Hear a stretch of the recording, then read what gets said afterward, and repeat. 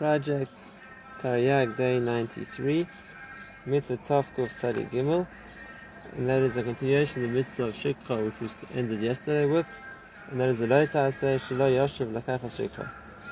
Besides the Mitzvah to leave the Shikha for the poor, one's not allowed to return to the field to take the Shikha. The Pasuk says Lo Toshev L'Kach, don't go back to take it, and it doesn't just apply to wheat or other crops which have been gathered and left in the field.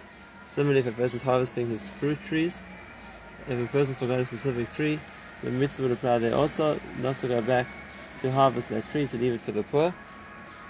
The reason for the mitzvah, as we already spoke before, is when someone is so much that you can forget an individual tree or pile of food, you should leave it for the poor, who for them it could be so significant. This is a lav hanitach ta'aseh, which means if a person does the lav, there's a way, a positive command to undo it, and that is if he does take the omer of shikha, go back and give it to the poor. And halacha is any lav which is hanitach ta'aseh, so as long as he can still do the aseh, he doesn't get malchus for the lav. But if he's in a position where he's no longer able to mekayim the aseh, then there would be a malchus. And same thing over here, being as even if you would take the shikha, you can go and give it back to the anim, so you can, so to speak, redeem the issur by undoing it. And if that's the case, there wouldn't be a chiyuv malchus. And even if it's no longer in the form of grains, he's threshed it and winnowed it, and even ground it into flour, you can now give the flour to the ani, and if it's already baked it into bread, you can give the bread to the ani. However, if it's no longer in existence anymore because it got burnt or whatever else happened to it, then he can no longer give it back to the ani, then he's been over the lav without the ability to metaken it, and if that's the case, he'll be chayav malchus. And kal v'chomer, if he would eat it himself, and therefore there's nothing to give back to the ani, he would now be chayav malchus.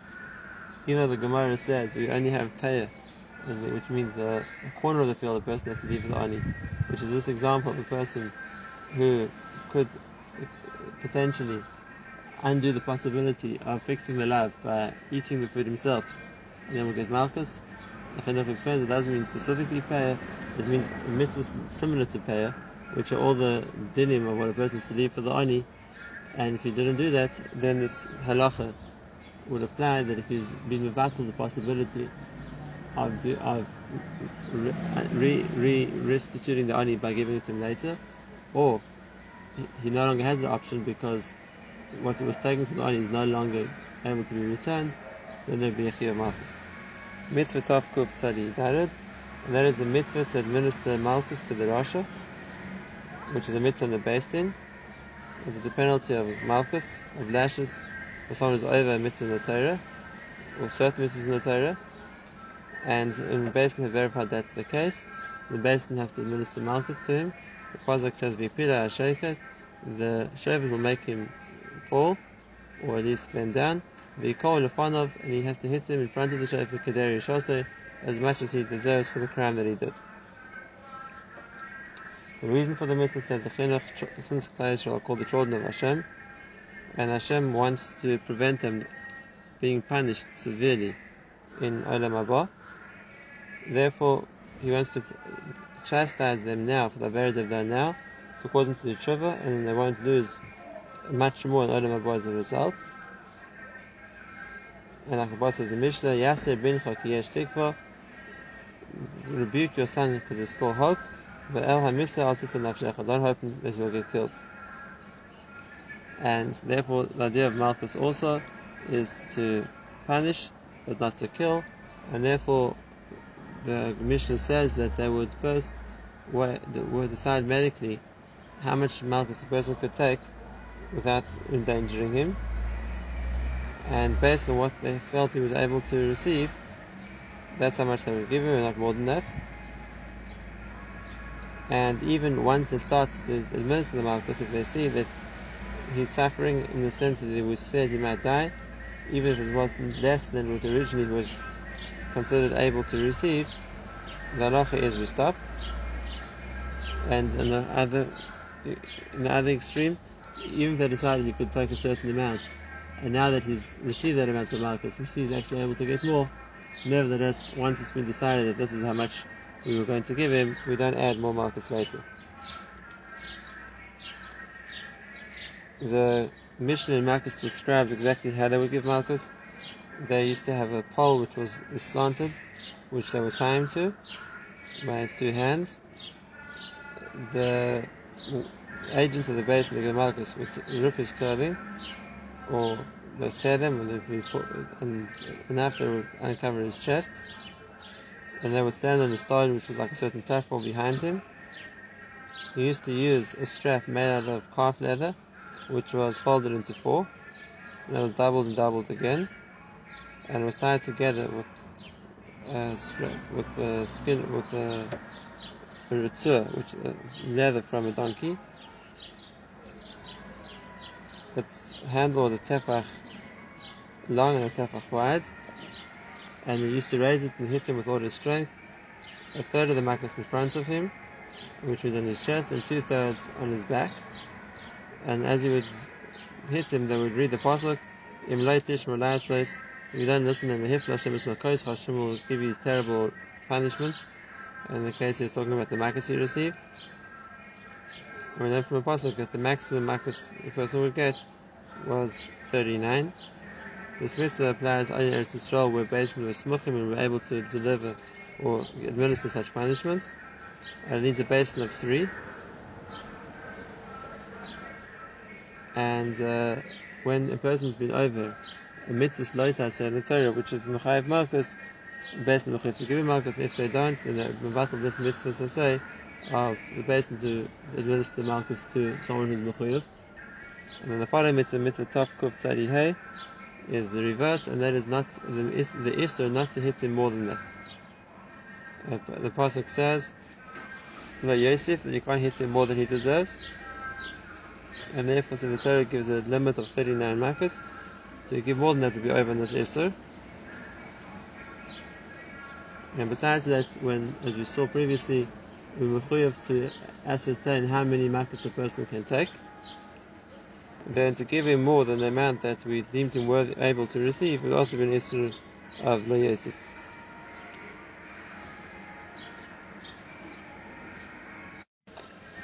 The minimum malchus a person can receive is 3, and even though the Torah says 40, Chazal took it down one in case we need some extra and made it 39. And even though the mitzvah is specifically talking with the person that Chazal decided is chayiv to get hit, from here we can learn by extension to every other Jewish person who definitely does not deserve to be punished. If that's the case, to hit another Jew is over in this life of hitting him for nothing. And even more than that, Chazal said if a person raises his hand to hit another, even before he's hit him, he's already called a Rasha. As you see by Moshe Rabbeinu, that when he saw one Jew raise his hands against another, he already called him a Rasha. The reason for the mitzvah, says the Chinuch, is obvious, because there's no justification to hit other people, unless it's in the context of Beis Din who are entrusted with the job of punishing someone who's been over Averis and therefore deserves to be punished. As we saw, the minimum amount of malchus is 3, and when they work out how many malchus a person is able to receive, they work it out in terms of 3s. So for example, if we decide that he's able to take 20 malchus, they'll give him 18, not more, because you can't give him more than they decided him able to take, which will be going up to 21. The halacha is, if a person embarrasses himself by losing control of his body functions when he's being given malchus, then we say he doesn't have to give him more malchus, because the pasuk says v'nikla achicha leinecha, that as a result of malchus your brother has been embarrassed in front of you, and over here that he's also been embarrassed, therefore he doesn't need more malchus. The halacha also is that if the strap being used to hit him with rips, or if he manages to run away, the chinuch pass needs to be part in that case also. Once a person has gotten malchus, he goes back to his kashrus. We don't consider him a Rosh anymore, like the pasuk says, "V'nikla achicha leinecha." He goes back to his status as achicha. The Gemara even goes further than that and says if a person was chayiv kares, which is a punishment to Shemayim, but he's given malchus by the basin over here, that acts to make him part from his chayiv kares. again, because it's called a chicha again. It's also not to hit another Jew. It applies in every time and every place, both to men and to women. But when it's referring to adding malchus to the person's chayav malchus, it would only be applicable in a case where there's a basin who can administer malchus. If a person is over in this Isser and he hits another Jew, so if he caused damage, which is at least the value of a pruta, or more than that, so he's chayav to pay the damage, and you won't get malchus because you don't give two punishments for the same transgression. But if you hit him in a way which is not chayav malchus, which is not chayav payment, because it's the damage causes less than the pruta, then you be chayav malchus. And that's which means even though the damage causes less, you would be chayav a bigger punishment because you're punishing him for the isser involved, which is hitting another Jew. Mitzvah Tav Kuf Tzadi Vav, and that is not to muzzle an animal when it's doing its work. The Pasuk says they tachsam shar b'dishay, which means not to use something to shut the mouth of the ox when he's threshing the grain. You have to allow him to eat. 2. The reason for the mitzvah, says the chinuch, is in order to teach ourselves good midas and compassion, even for animals. And even though the animals are only there to service us, we still have to think about them and to care for them, as especially as a certain level of understanding of what they, so to speak, trading on our behalf, and the person will learn from there to how to treat other people as well. And therefore, same thing when another person works for him, he'll treat them also generously and pay them or look after them too. Once again, the training here is Hashem wants us as Klal Yisrael to be used to having good midas. The issur of muzzling an animal when it's working is only when it's working with food which grows from the ground, gidulei karka. It doesn't make a difference if it's still attached to the ground or if it's already been detached from the ground. Even though the pasuk says shar, it's just an example, it would apply to any species of animal that a person is using to work with, whether it's a kosher animal or a non-kosher animal like a horse or a donkey. And even though it says b'disha in the pasuk, which means while it's threshing, any kind of melacha involving crops that grow from the ground would be included as well. It only applies to an animal if a person is a worker and he makes sure his worker doesn't eat, he won't be over on this level. It doesn't make a difference if he's chosem, if he muzzles the animal while it's working or before it starts working. The issur applies to both cases. If a person borrowed or hired an animal of a guy, or if a person hired his animal to a guy and the guy wanted to muzzle it, the Gemara discusses if the issur applies. Or similarly, in a case where one knows that the food that the parah is working with, if it would eat it, would actually give it indigestion, what would the din be there? This issur applies to every place and every time, both to men and to ladies. If a person's over on this and he does muzzle the animal when it's meant to be working, he gets malchus for that. And even if he didn't put a physical muzzle on it, but he shouted at it every time it tried to eat, which means he stopped it eating, it will also be considered a ma'aseh to mechayev a malchus for that. And even though normally what one does with one's speech is not called a ma'aseh, and therefore does mechayev a person malchus, over here it would be different. And if a person borrowed an animal from someone else and wouldn't allow it to eat, besides for the issur of malchus, he would also have to pay the onut hashlamim, because the person who owned the animal had assumed that it would be given food to eat while working, which is what a person is mechayev to do, and therefore now that he has to feed it, he has caused him a secondary loss which he has to pay back. The Gemara gives a share of 4 kav of food for a cattle and 3 kavim of food for a donkey. Mitzvah Tav Kuf Tzadi Zayin, and that is a lady whose husband died without children is called the Yavama. She's not allowed to marry somebody else until she's gotten chalitza from her husband's brother, and it's also for anyone to marry her until she got chalitza. The pasuk says Lotia Eishes Hamei Sachutza Leish Zar.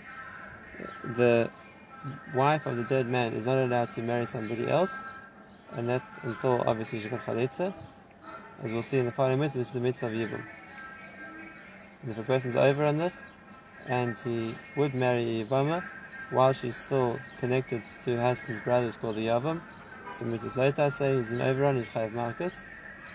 So that even though the Torah speaks to the man who would marry her, and the Isser applies to him, she's also included in the Isser, that she's not allowed to marry somebody else while she still needs Chalitza.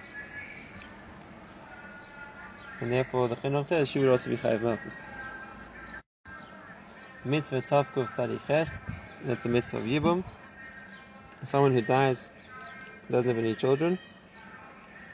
The halacha is his brother from his father's side has to marry his wife, and that relationship of a marriage is called Yibum. The reason for the mitzvah, says the Chinuch, because after the lady marries a man, it's like she's a part of him, part of his body even. Just like for Adam Arishon, that Chava, who was taken from one of his ribs, is considered part of his body. And once a man and a man and his wife are together, considered one body, then when the man dies without children, she can be his memorial and fill his place in the world. And he has nothing else left behind in the world besides his wife, because she's considered a part of him. Therefore, the chesed of Hashem, that if she can have a child, it will be considered as a continuation of him as well.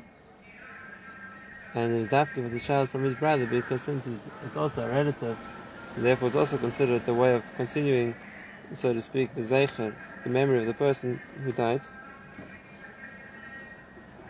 And therefore the child who's born will be considered the memale makom, so to speak, the replacement of the brother who died, and will continue his avodas Hashem in the world, and this will be for him the biggest schus in Olam Haba.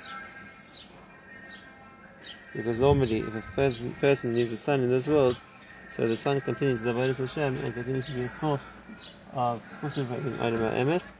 If a person dies without children, he doesn't have that schus, and therefore the mitzvah of Yibum is to enable the neshama of the man who died to have a continuation in this world, which will continue to provide him with that merit. Obviously, he won't have everything. The brother, who is the biological father, will also take a chedek of it, and same thing the lady.